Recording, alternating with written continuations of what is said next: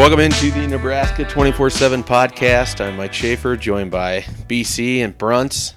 No game was played on Saturday. You might have heard something about it, and we're here to break down all of that non-action.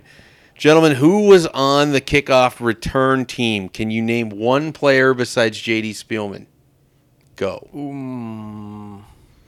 So what the hell were you doing the last few days if you weren't watching that film and getting all 11 guys that were out on that team? Wasn't Wyatt Missouri one of the Upmen? He was. I've got a GIF of the play if we want to review it, but it doesn't get close enough on any of the players. Austin Allen was a guy on Was that he? team. So we've got 3 of the 11. Yeah.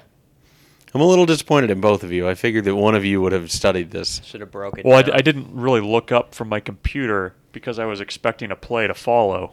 I didn't even know the kick had happened. And then they came out, and then Butch Hug came out, and that was that. I saw was- Butch Hug walking around today. You boo him? No, he's a decisive man of the people. Butch Okay. Hug's actually a great guy. So let's get to the bottom of the situation here. Who deserves the blame for what happened on Saturday? Is it Akron for allegedly taking their ball and running home, which I've seen written by no less than a half dozen Nebraska sports writers? I'm kind of thinking that maybe could have moved away from that one pretty quickly after the first one did it. Is it Butch Hug for having the audacity to value player safety? Is it Bill Moose? Is it Scott Frost? Is it Mother Nature? Who is taking the blame for this non-game? You forgot television. Because it's a shame Yeah, what that about- things aren't the same. What about Fox? They share blame in this somehow, right? All right, fine. Fox. Jim that- Delaney, did Big Ten get involved in this for having Fox in the first place? This never would have happened. There's if a there lot was of BTN. There's a lot of blame to go around. If this was a pay-per-view game in the old Big 12 era, nobody would have cared. It'd have been a 1 p.m. kick that had gotten most of it in. Damn it.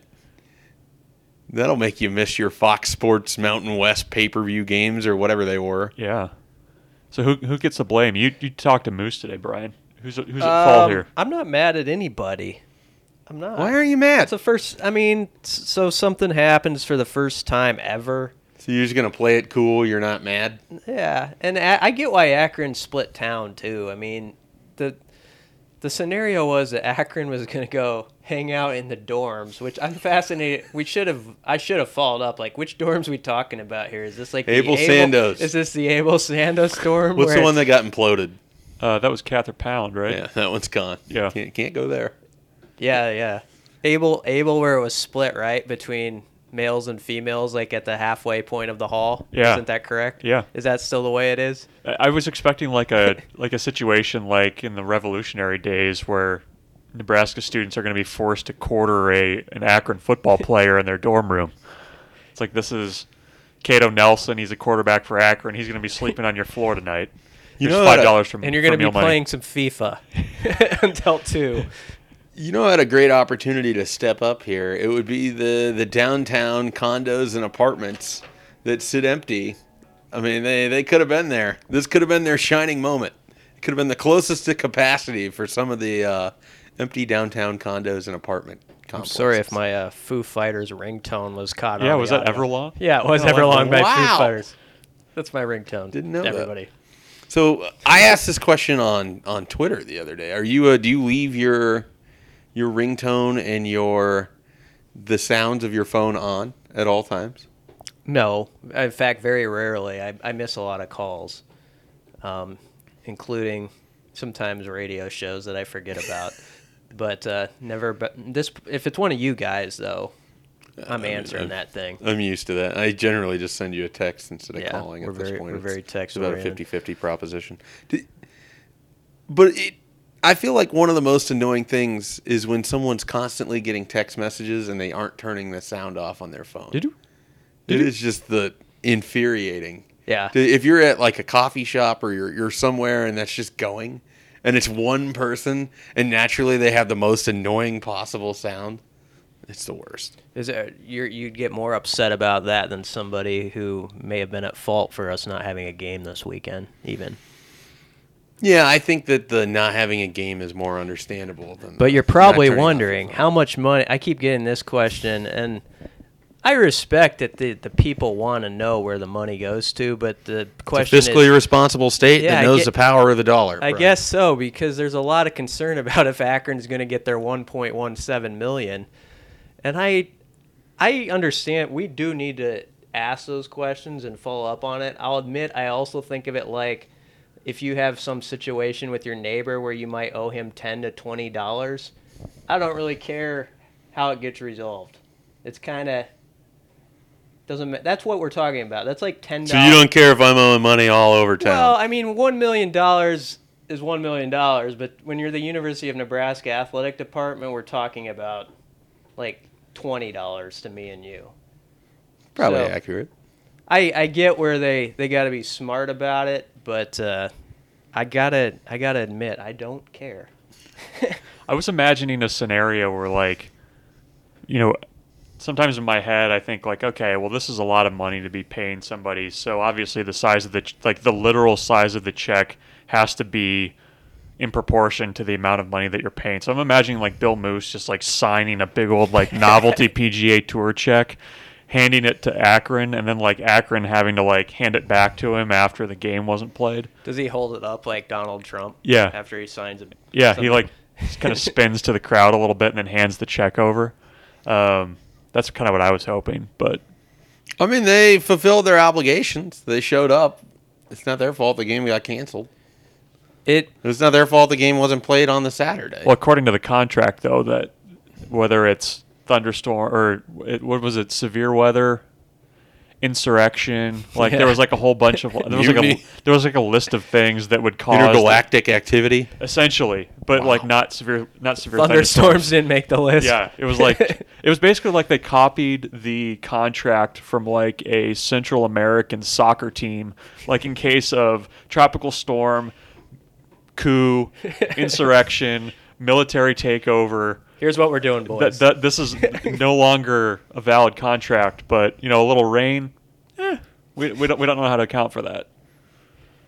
So, I'm guessing whoever the intern was that copied and pasted that into the contract is probably feeling like a jerk now. I'm assuming it's just old boilerplate language for the last however many years that no one's bothered to update because this hasn't been an issue since. How old were you guys the last time that this was an issue? That they even played. How old were you guys the last time they played a Sunday game? It would have been West Virginia, right? Yeah, 94. Yeah. Yeah. I was trying to, before that factoid had come out, I was trying to remember if that had even happened in my lifetime. I was 13 years old. People can do the math on that. Well, I remember the Utah State game in '91 where they had the lightning and all that. I mean, I remember seeing the pictures. I wasn't in the stadium that day, but I mean, beyond that, And that was 20 minutes. right? That's all that was. They didn't care as much about the. I mean, if there's a lightning strike now, it's 30 minutes from when that strike occurred. Yeah. So a 20-minute delay seems kind of humorous.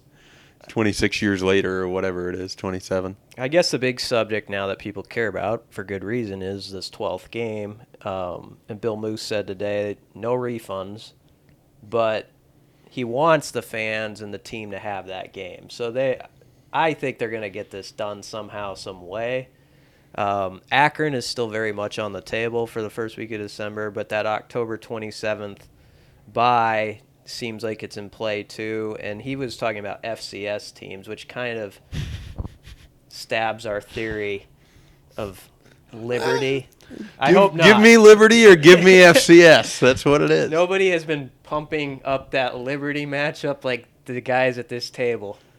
We and in complete fairness, I mean, this is just something I saw on our message board. It's not like I did not create this idea. I don't want to take any sort of, but I am certainly going to throw all of my It's a good considerable weight behind it. I don't understand why New Mexico State and Liberty would want to play each other twice in the same season when the opportunity is perfect for both of those teams to get a different opponent on their schedule, probably make more money in the process. And for Nebraska, you get the cool added bonus of it being a Turner Gill team. Yeah, I mean, the only team that probably would have a beef is Akron, who will have to go, maybe in the deal would have to go travel out to New Mexico State. But that's probably a win. They get a win out of it. Yeah. And Nebraska could probably still make it worth their while somehow, some way, with whatever. send them some Oscar's chicken wings or something. I don't know, but The thing about this is you're talking about fans that are maybe a little upset that Akron's getting their $1 million or whatever it is. Are they though? Like, what did Moose say today? it's not a done deal. Okay. They don't have to write the check till March, so We got real deep into the weeds. we'll see. He talked for 11 minutes. It got pretty deep. We'll see how that goes. So, but what I'm saying is, if you ask the average fan, and they're like, "What if it took Nebraska $5 million to facilitate this whole swing between these four teams to get a 12th game? Would you be okay with that?" I bet it's like a 90% yes, because people want the game. Yeah. Now I did get some people that push back against the idea of playing on the 27th because of the bye week and wanting the extra week to before facing Ohio State for some reason. I get, the bye week is helpful in terms of it's a grueling year and you get an opportunity to split that up. And I get that some people have weddings or other things that they planned on doing on the 27th. But I would think that as a fan, and I know the players unanimously want to play another game, you would want the team to play another game. You don't want to be cheated out of an experience. So if the 27th is the most reasonable way to do that, because I just don't see why you end up playing a December 1st game if Nebraska's 7-4 Yeah. or 6-5. And it's potentially 15 degrees out. Right. So to me, if they're doing this, it's going to happen on the 27th. If that game needs to be played on December 1st to avoid the New Era Pinstripe Bowl for Nebraska, But they're not going to do it that. must be played. It absolutely must be played. So if they're like, I will pass the hat. So you're saying you would want 2 games in December as opposed to just 1? I want a guaranteed win on December 1st to avoid going to New York City. I love the phrase, I'd pass the hat. Like what? Who's paying into that hat? A large hat. It's a big hat. The media members are going to pay So- of their meager salaries to get this thing to go, huh? I'll put out donation boxes, places. You're going to start a GoFundMe so Yeah. Nebraska doesn't play this game? Yeah. Or if they do play this game so you don't have to go to Yep. New York? so if Nebraska's 6-5 or 7-4, the game must be played because they're on the pinstripe bubble in that scenario, right? Yeah. And I'm going to be writing articles like nobody's business for about 2 weeks in November leading up to that week if it's still on the bubble. But if they're 5-6 and they need it, you could be like, do we really gotta Guys, we're willing to bring Akron in again. just let those guys get in the weight room? They don't need the bowl game. That's when you're going to see Bruns championing the Quick Lane Bowl in Detroit. Oh boy. When they're 5-6 and they need this to get to 6-6, he'll be the biggest fan of the Quick Lane Oh yeah. possibility. Yep. Or Foster Farms, I guess they could end up back out. Find yourself like an Idaho State type team on October 27th. Idaho State, people might remember, played a Bo Pelini team, and they were the worst football team I've ever seen in Lincoln. That includes Pacific back in the day that came in here and actually ended their football program a few years later. But Idaho State, I think we could have like walked around Lincoln and like found able-bodied people and put together a team as A competitive. scoring drive at least. Yeah, at least mounted a first down or two. Yeah, that game was terrible. But I don't know. I'm all aboard of playing the 12th game, likely doing it at the end of October. I'll be very curious how often Moose talks about this, to be honest. Yeah. If this is he talks about it once and then you get into the season and Nebraska plays Colorado, they play Troy, you get to Michigan. At what point does this come out? They How can figure it early out do in they a need few to weeks, schedule right? it? I mean, a few weeks if it's October 27th, you probably got to get that figured out Yeah. because they have to reissue the tickets and all that stuff. So I would think this is a September announcement if it's that week. Imagine you're someone who sold your first ticket to the Nebraska game for a pretty substantial amount of money, and then you're going to get another ticket given to you because you're a season ticket holder. You have to It's decide, like you won. or you have to decide if you're a good person or not, and you want to just. I'm not going to lay any sort of ethical guilt trip on people in the market. What would you do if you had sold it to somebody, but you were going to get another ticket? Would you give it to Sell that person? ticket too? You would sell it again. Yes. We've learned a lot about you, Schaefer. Yeah. I mean, it's not. Look, All is fair in all sales love final, and Brian. thunderstorms. Yeah, I mean, I'm not the one that caused them to not play the game. You're not. So Not your fault. We know Right. that. Yeah, exactly. You can't might- put me on the blame It might list. be Tim Brando's fault at Fox for some reason, but Tim Brando very high on Scott Frost. Yeah. yes, he got a big statement out there in the 5 minutes he was on air Man. about being the next Nick Saban, The next right? Nick Something Saban, like that. competing for national championships. He said he was going to win national championships in Nebraska, right? He might have that tunnel walk. I mean, Frost did look confident during that tunnel walk. He did. Kind of had the swagger. So He was kind of doing that like the swagger of leading the guys onto the yeah, field. I watched it back. That was a guy. You broke it down. What did you think? We'll just get into it. What did you guys think of the new Tunnel Walk? New song, yeah, new era. I liked it. We had this whole discussion sometime this summer. And at the time, I was on the just leave it the same thing. But I thought it was pretty good. And I think the video intro for it was very good. And they did have serious. Couldn't hear it at first. I had to go back and listen, but they did have serious play at like the beginning before they actually started walking. So it was in there. And I wonder too, because Frost has hinted at this, and so has Moose. I wonder if that song could change week to week, Seems like it might. like they played there. So, and I'm all for that. I think you can do that, and So you keep that little serious intro, and then you Bust out a overdub new a song. second song. I kind of like that. I'm okay with it. And like for me, it's always the video presentation is generally what I think is the most interesting part of it, and I thought they did a really nice job with that. It ends with Nebraska's fittest coach in years, just with his arms flexed across his chest, Yeah. talking about a new era of Nebraska football. It does feel different when you see that and you think about who's coached this team in the last. Be a little different if you or I were up there. It's a new era of Nebraska football. People will be like, oh no way. Yeah. It visibly works. Or Mike Riley, as nice a man as he was, like being up there and just kind of looking cold as he announces. Or you know how he always like gave us the double fist pump when he walked Yeah. off the field. He just does that. New era of Nebraska football. Yeah, Yeah, not quite the same. it worked. I thought. Brunch, you have any?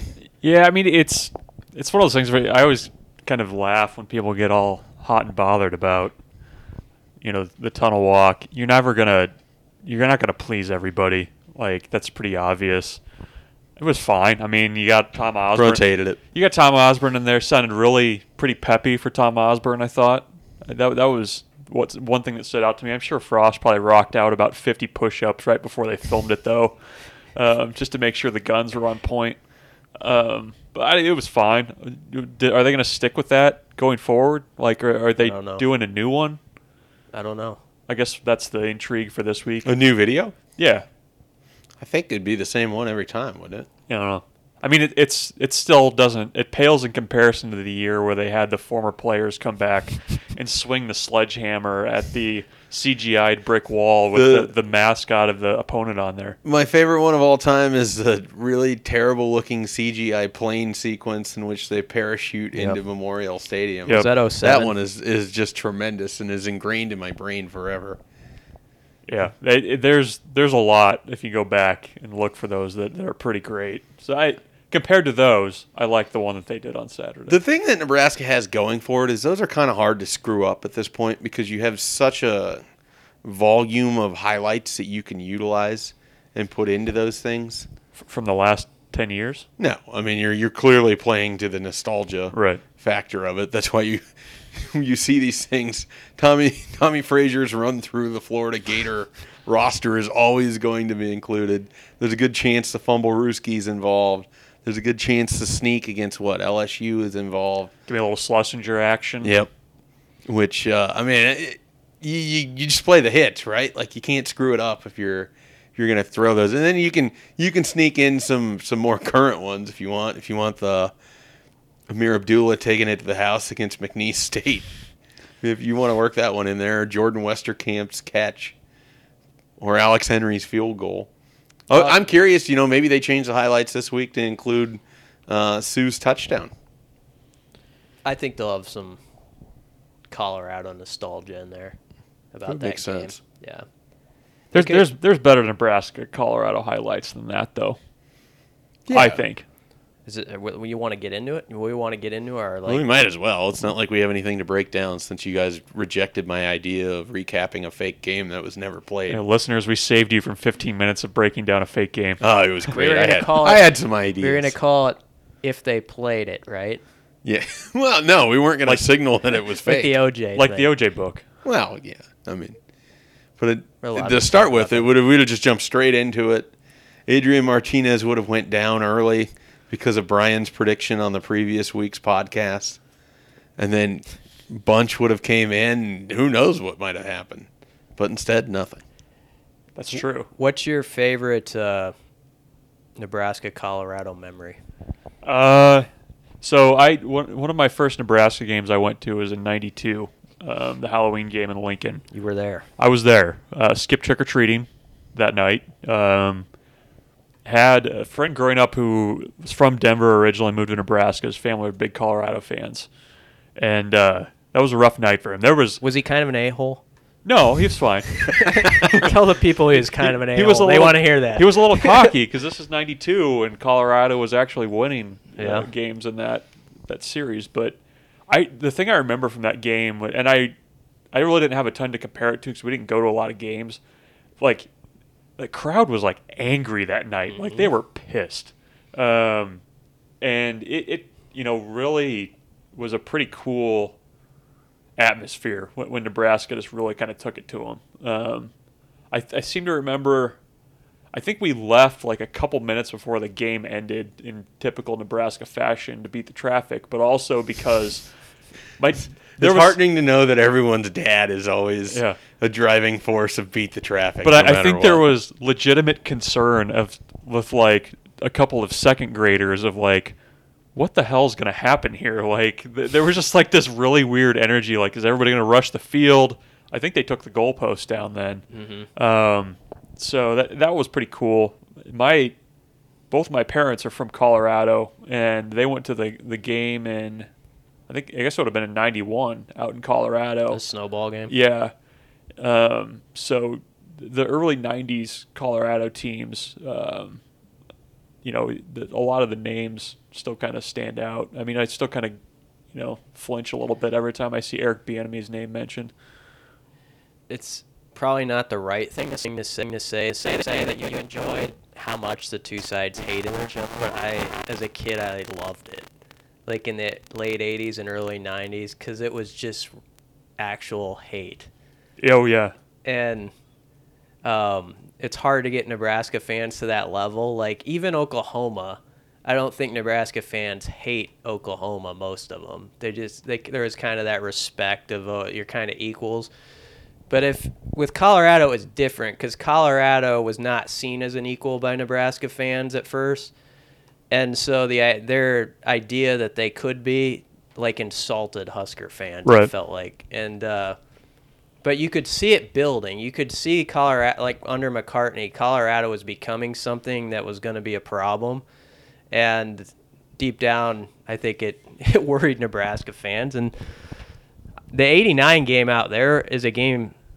It's on YouTube. People should look it up. I mean, if Nebraska won that game with Jerry Godowski at quarterback that year, they would have been in the national title game probably. And they lose by 6. They had a drive that got down to like the Colorado 20-yard line and it stalled out. You late in say the game. national title game. Does that mean they would have been playing in the Orange Bowl against somebody in particular that year? Georgia Tech, wasn't it? Well, they Who played would have. I would have had to. Who did Colorado play? Colorado played Notre Dame. There were 2 years in a row Colorado played Notre Dame. I'm pretty sure. You could fact check me on this. But '89, I think they played Notre Dame with a chance to win the title, and got beat something like 21-6, the '90 Orange Bowl, and then the '90 Colorado team that had a tie and a loss and a 5th down against Missouri, but still ended up with a share of the title. They played Notre Dame in a game I'll remember in the Orange Bowl that they won 10-9 or something, but the Rocket Ishmael returned a punt in the last minute and they got called back, and Colorado hung on. Yeah, that's right. Because the '90 Orange Bowl was the 21-6 Yep. loss to Notre Dame. Yeah. Then they won 10-9 and like just a street fight the next year. But Yep. there's that punt that was called back. Yep. The The thing that's interesting to me is you talk about the rivalry with Colorado and Nebraska, and they were close games, especially in the early 90s, late 80s. Nebraska won 19 of the last 23 games that those teams played. Like, if you really dig into that, I mean, they were hard fights, overtime games or whatever. Well, 98, 99. In 98, Nebraska needs a kick from Brown to win it 16-14. 99, Nebraska blows a 20-some point lead to go into overtime. That 99 team was maybe one of the best in that run, and they just totally took their foot off the gas. And then they ended up winning in overtime on a crouch touchdown. So those games, it feels like in the early 90s where everybody sort of really remembers that rivalry, Nebraska kind of blew them out more often than not, or it wasn't that close. But then the mid-late 90s, those games were weirdly close or had a lot of weird events happen to them. There was an onside kick, I think, in one of them. I mean, it was always a notable game for me because of when it was played. I mean, being that Friday after Thanksgiving always just gave it an extra, emphasis to me. And growing up, when I did, Oklahoma just didn't matter. Yeah. And so they didn't matter until 2001. Yeah. Or 2000 and 2001. And so it was just kind of Colorado was always sort of the initial team that I viewed as Nebraska's, real rival. And then Kansas State would have been right there, and then Oklahoma. And then a little bit at the end, Missouri. Mm-hmm. But that wasn't even so much a rivalry as I think Nebraska fans just sort of hated them at the end. More so than any other opponent I can think of other than maybe Colorado. 97 and 99 were bizarre Nebraska-Colorado games in that they're almost replays of one another. They're both in Boulder, and Nebraska led by 24 going into the fourth quarter and almost blew both games in just strange fashion. 97, that was, when that happened, I thought that was going to cost them the national title, because it was a poll contest with Michigan at that point. And then you get the strange 2001 game, which at the time seemed like the most bizarre Husker football game you'd ever seen almost. And it was a 62-36 score before that was really around in college football like it has been in recent years. But it's funny, if you go back and look at it, the stats were pretty even. And Nebraska actually had a chance in the third quarter where they're down 12 and driving, where that game maybe is different. So it's strange. What's ingrained in my brain forever is the fumble at the one from Darren Diedrich. Yep. I mean, that probably changes the whole outcome of that game. But the other thing that's ingrained is Colorado ran the same running play over and over and over, and Nebraska's linebackers bit hard over and over and over. I mean, it was a cutback play. That's all it was. And they showed the little Nebraska kid crying on TV. I remember everybody talking about that. Some didn't think that was fair of ABC to do that. I watched that game with my cousins after Thanksgiving, drove back to Columbus, was with my brother, and it was the first time I listened to a call-in show ever. My Lord. I know they can be bad now. It was really bad in 2000. Some guy called in claiming that there was a plane crash carrying Nebraska's roster back. And I don't remember who was hosting. It might have been Sharp at the time. Was just completely aghast that this guy had done this. Yeah. It was, people took it bad. Really bad. There were fewer places you could blow off steam back then. You had to call in. That queue must have just been insane. You think about it. Just blinking lights of 18 calls on hold ready to just tee off. I was in the Colorado booster section for 62-36 too. My uncle lived out there and got us tickets for that game, and that was a rough one to be there for. The other one, probably the most memorable Colorado-Nebraska memory for me, was the 2009 version out in Boulder, the 28-20 win. I believe that was the game where Colorado hits a pass, the Hail Mary at the end to make it an 8-point Nebraska win. May or may not have been sitting in a sports book in Las Vegas that day, and may or may not have won a significant amount of money based on that final play. So that was my last enduring memory of the rivalry was cash in that sweet, You sweet know, payday. You remember why else that day was incredibly memorable? That was the Tiger crash. Tiger Woods Day. The whole, and you were covering the team at this point. Mm-hmm. I was there for the student newspaper. The entire press box, all anybody could talk about was Tiger. Like, nobody really cared about the game that much because felt like almost foregone that Nebraska would just win it and then they would go play against Texas. And that whole press box was just on fire about what had happened with Tiger Woods. Nobody knew at that point. It was speculation. Yeah, well, it was just like he crashed his car. It was almost like, oh, poor Tiger. That was a tough deal, you know. It was we had so no idea weird. what was about to happen. You wake up that morning and like every news update. Yeah. And then Life just said, about wait, hold my beer. It was wild. Also, the 2 years before that, 2007, Bill Callahan's last Yeah. game, which obviously everybody knew. You remember that final score? 65-51. Yeah. And that's what's stupid thing about me. I can remember final scores of Nebraska games from like 30 years ago, but I can't remember what I had for lunch. I had a Little King sandwich one's pretty tonight. important. Your lunch isn't all that important. Yeah, I guess. But 2007, the Colorado post-game room was just a hallway. Right, yeah. Were you at that one? Which one? Or 07? I was last of the numbers. There was 05. So there's all these people in this cramped hallway, and like 3 fights almost broke out with media prior to him coming up because guys are like elbowing each other for space, and Bill. That was back when the media was relatively small.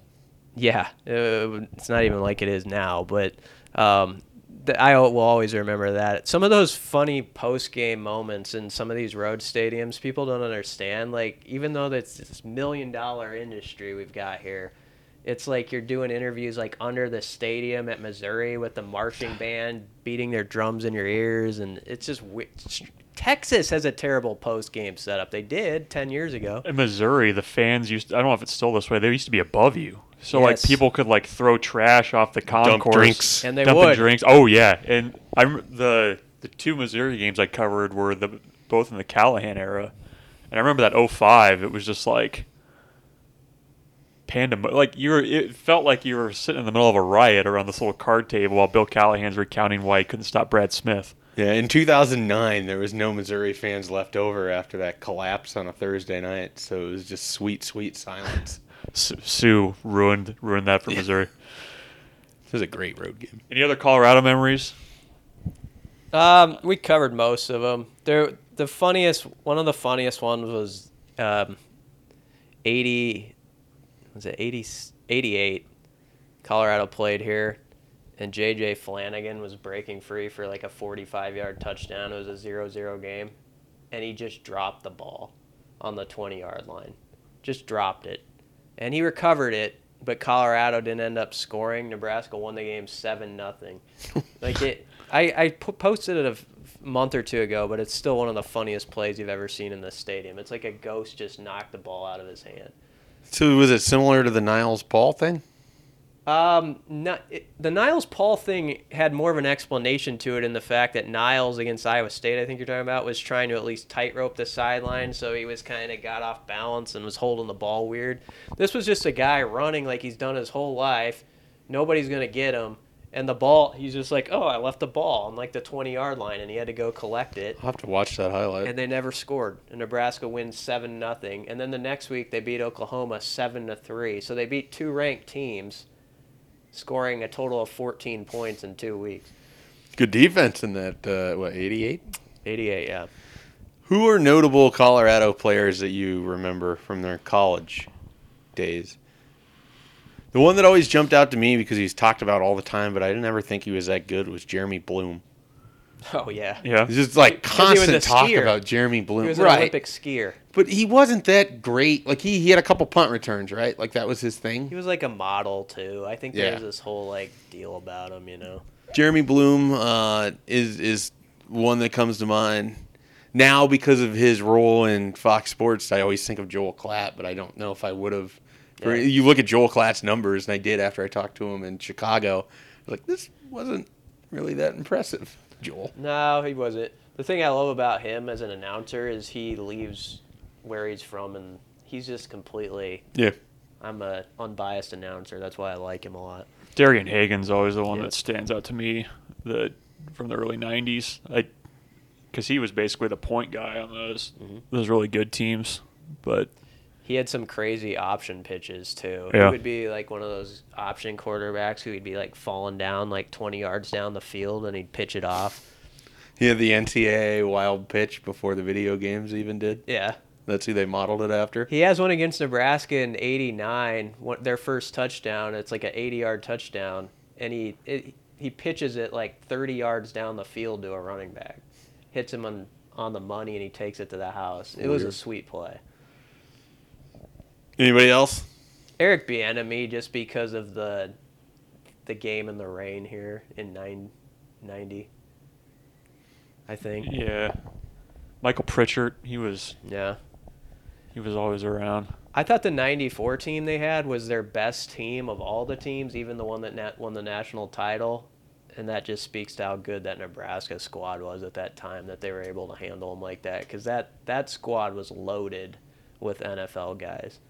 Was that 95 when Colorado like came down through the student section or Yep. something like that, and then Amon Green just houses one on the first offensive possession? Yep. And that was Nebraska had no penalties. And it was also the game where Frazier had the play where he was getting sacked, but he kind of double clutched and still got the pass off to, I think, Amon for like a 30-yard gain. That was about as good as Nebraska could. That was a decent Colorado team, too. Like, if Nebraska had not played a flawless game, that would have been a fight. But that team was just, like, so dialed in. What did that day. score end up as? 44-21. Great. I like it. We're going to quiz you throughout the season now. Random games. Of relative consequence. Yeah, I'm not okay. going to ask you Utah State 2001. Well, Yeah, no, I mean. I don't think that existed. Yeah. See? I don't even know. Trick question. Game never happened. Yeah. So, Schaefer. we sufficiently wrapped up Colorado Memory Lane. Yeah, I think so. Are you guys looking forward to that trip out there next year? Yes. Yes. I think they have a really scenic campus, the way where that stadium sits. And the stadium's not super, super nice, but I really enjoyed that campus. And I'm always amazed that program is not better than how they perform. And so I thought maybe with their run was a couple years ago, they went to the Pac-12 championship game, that they might be turning in the right direction. But Well, maybe they're finding it again. Well, yeah, it could be. I think Montez, their quarterback, is legit. We're gonna learn something about them Saturday. I Yep. mean, if they come in here and they take it to Nebraska, We'd kind of poo-pooed Colorado, We I think, did. coming into the season. And I don't know that Colorado State game was a great measuring stick. It's not. Because I don't think Colorado State's very good. They're bad. But Sorry, Mike Bobo. yeah, they've got some playmakers. They got some guys on offense that can make life tough on you. So I mean, I still think Nebraska wins, but it's going to be one possession game, I think, and I think it's going to be pretty high scoring. I think it's going to be kind of similar to the Oregon game in some ways, where it's a little bit back and forth. And Which one? not the 2017 Oregon, but 2016 Oregon. You heard it here first. Mike Schaefer predicts Nebraska spotting Colorado 42 points. Well, they didn't spot them 42. They gave up 42, but they also scored 10. It wasn't. They did. Let's not take away what Nebraska managed. Sorry to do. for sullying Bob Diaco's Come defense on now. last year. Ridiculous. But this is going to be a really intriguing game. I mean, certainly for all of the reasons in which we haven't seen Nebraska play yet, so we don't know what to expect of that offense. And Colorado does have big play capabilities, so even if they're not driving up and down the field, they have the ability that you get a mismatch against Nebraska's defensive back, or there's a bust. Either their running back or a couple of their wide receivers can take it to the house. And so I expect points. And I think there's going to be some big plays. And like you, I think it's a one-possession close game. And it's going to be a big test for Adrian Martinez right off the bat with nothing to draw on. and it could be in a rainstorm. I mean, there's rain in the forecast Saturday. For those who don't live in the state, it's basically been raining since, or it's seeming like it's going to rain since the game Saturday. It's basically been Portland for the last 4 days. Yeah. Kind of the last couple of weeks. Yeah. It's been off and on like this. Big recruiting weekend, though. Which one? The last one or this one? Coming Or up. both of them. Coming up. Well, I would say both of them. Both of them. There you go. Tell us more. Yeah. Nebraska had 5 visitors in last week. Seems like things went really well. I know that there's a lot of people. There's a strange amount of people that wondered if the official visits wouldn't count because the game didn't happen. They absolutely count. It's the same as if you were to come in June or January or December and there's no visit weekend or game weekend, I should say. So the visits counted all the same. Talked with some people involved in the program. And the general feeling was they kind of got the best of both worlds and that you could, and Ryan Held even said this when he was talking today to the media. It was like they more or less had 90,000 fans come in and simulate what it was going to be like for a game atmosphere. And you don't get that in a visit in December or January. So you get an extra little bit of it there. And then the coaches were able to spend a little bit more time with the recruits. Of the guys that were in, Brant Banks certainly looks like he's going to be a Nebraska commit sooner than later. He even sort of said that it's looking really good for Nebraska right now. I don't know if there's another team that's particularly close in that one. He's a 3-star defensive end. Taiwan Mullen, who I haven't had a chance to catch up with, I've talked with some other people, and that visit went really well. Nebraska's situated well. He's still going to Indiana this weekend and might still end up at Kansas State, but then he'd have all of his officials done and could be ready to make a decision in September. So that's a guy to keep an eye on. Bryce Benhart is a big one. Got a one-sentence response about how the visit went, which is about in line with how the interviews of the Benhart family has gone. And it went well, for those wondering. If you want to know anything else, too bad. But I think that Nebraska's in good shape there. Wan'Dale Robinson is interesting. I think the visit went really well. I have a tough time seeing Nebraska winning out over some of these other teams that offer a little bit of proximity. But the offense is very good for his skill set. I mean, what they want to do with him and how they want to utilize him, not everybody offers that. I mean, Alabama doesn't really have a position player like him, and they're a team that's in the mix. Kentucky, I don't think, has anything very similar to this. Ohio State and Purdue do, and we saw Rondale Moore when Purdue lost to Northwestern, like what they can do with an athlete like that, and that's a big selling point. We've seen Curtis Samuel and what Ohio State can do with an athlete like that, and Nebraska wants to. It just doesn't have the film yet to show it, but I think it will.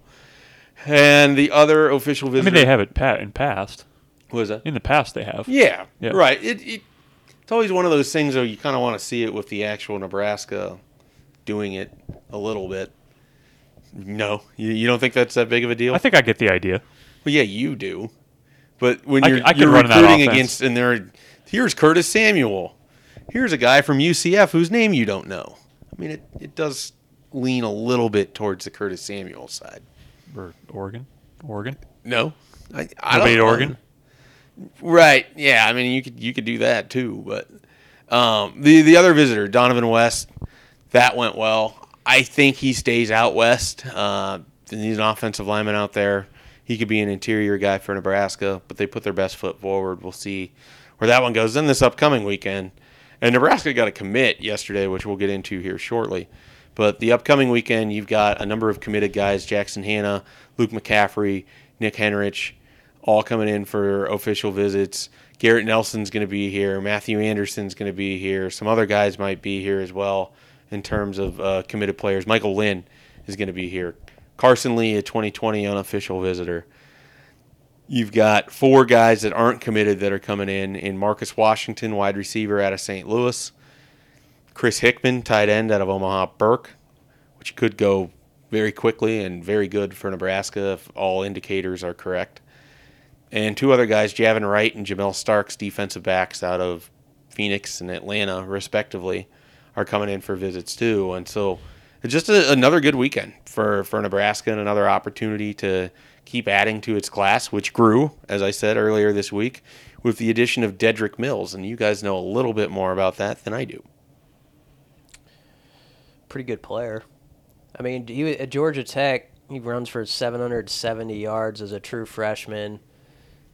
It's out there, so you can just say it. He failed some drug test, with marijuana, and so he had to go the JUCO route. You talked to we talked to Jeff Sims, who's a coach at Garden City Community College, and the thing Sims made clear is that this is a really good kid. Like off the field, he's got a great personality, and this fan base would love him. And it's one of those deals where he broke a rule that some people in society don't think is bad. Some people do. Well, you can have whatever your take on that, but that's what happened at Georgia Tech. So he had to start over again. But I think Nebraska thinks they got a pretty special guy in Dedrick Mills. I think it's Dedrick.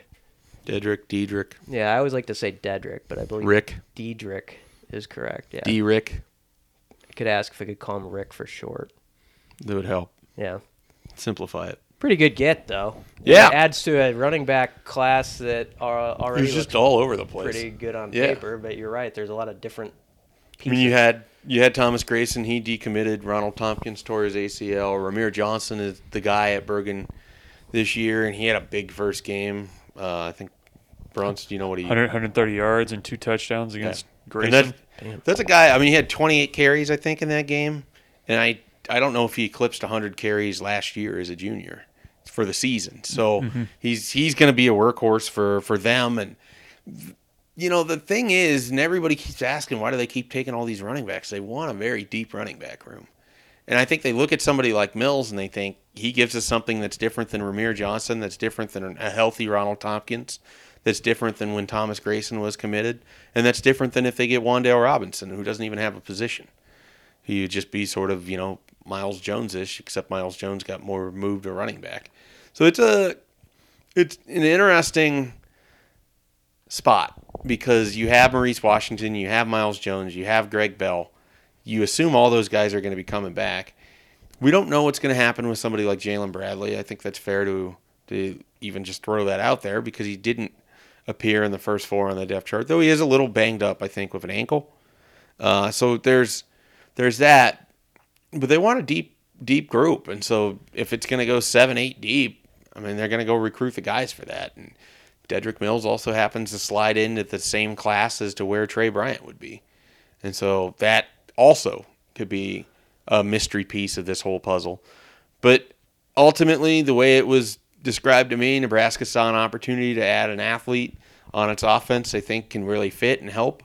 They're going to go do it. They did it. Well, and he's physically a little bit different than any back that they're going to have next year, too. I mean, he seems very compact. He's 5'11", 225. Compact. So, he's a little bit different look than what you'd see from Greg Bell.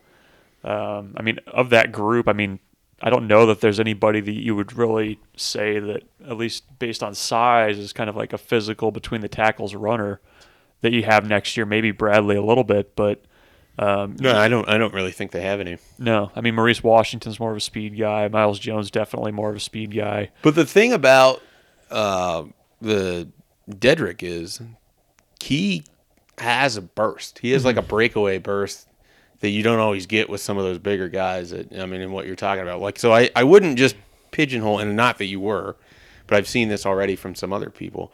I wouldn't pigeonhole him as like a goal line back or as a short yardage back because that is not how he's going to get used. No, he had, 267 and 3 touchdowns in Garden City's first game, including a 50-yard touchdown run. So, yeah, he can play a little bit, which I think that is another part of it that gives you a little bit more, or gives you something that you don't have right now. Plus, Tompkins is going to be out with the ACL. You have to assume he's going to redshirt next year. Right.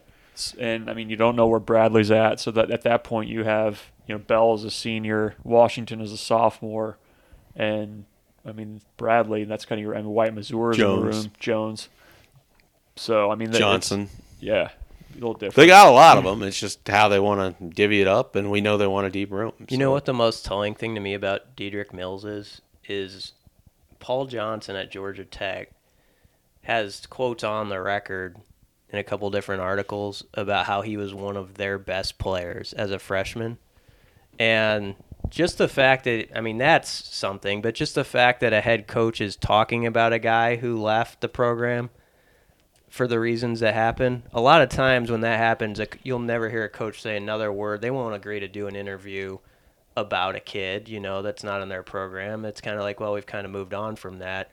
That to me tells you something that this kid, I mean, he was like respected enough by Paul Johnson that he would say stuff like that after he was gone. Yeah, it's also something to keep in mind here, and we've seen it already twice with two guys out of South Florida. Nebraska has a strong connection to Garden City in that Jeff Sims and Javon DeWitt were on the same staff at Florida Atlantic.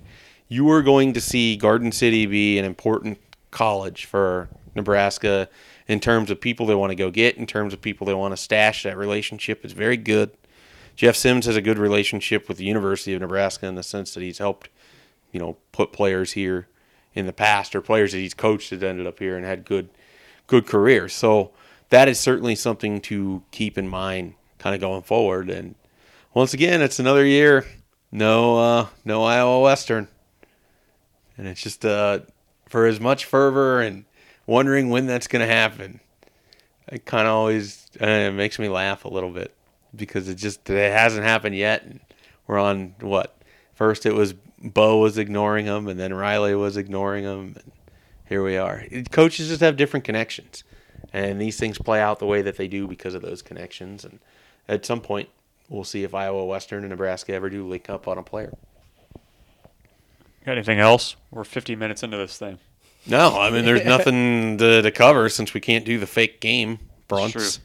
You're like the guy who you're like eating at a table and he kind of stands up and kind of like adjusts his belt. I keep shifting a little bit. Yeah. I mean, it needed to be done though. We're going to cover a lot in the Hypecast, so I mean, we'll actually discuss a game that hopefully will take place. Should we just run back with last week's Hypecast? We can just use the same predictions. Replace Akron with Colorado. Yeah. Oh, all right. Well, get us out. We're done? Yeah. Yeah. Figure a way out of this. Yeah. No, nobody has anything they want to start hacking away to the jungle here. All right. Well, just like it would have happened last week if there had been a game, but many of you made your way over to Husker 24/7 to get the content, whether it was the recruiting stuff or updates from when Nebraska was going to play the game at 10:30 in the morning on Sunday to when they weren't going to play the game at 10:30 in the morning on Sunday. Husker247.com has your information. Be sure to stop by for everything this week. Big recruiting week, tons of stuff on Sunday. Promise that you will be entertained by that and, a real test. And that's going to be interesting to see what Scott Frost says after his first game, which comes against Colorado. We'll catch you next week.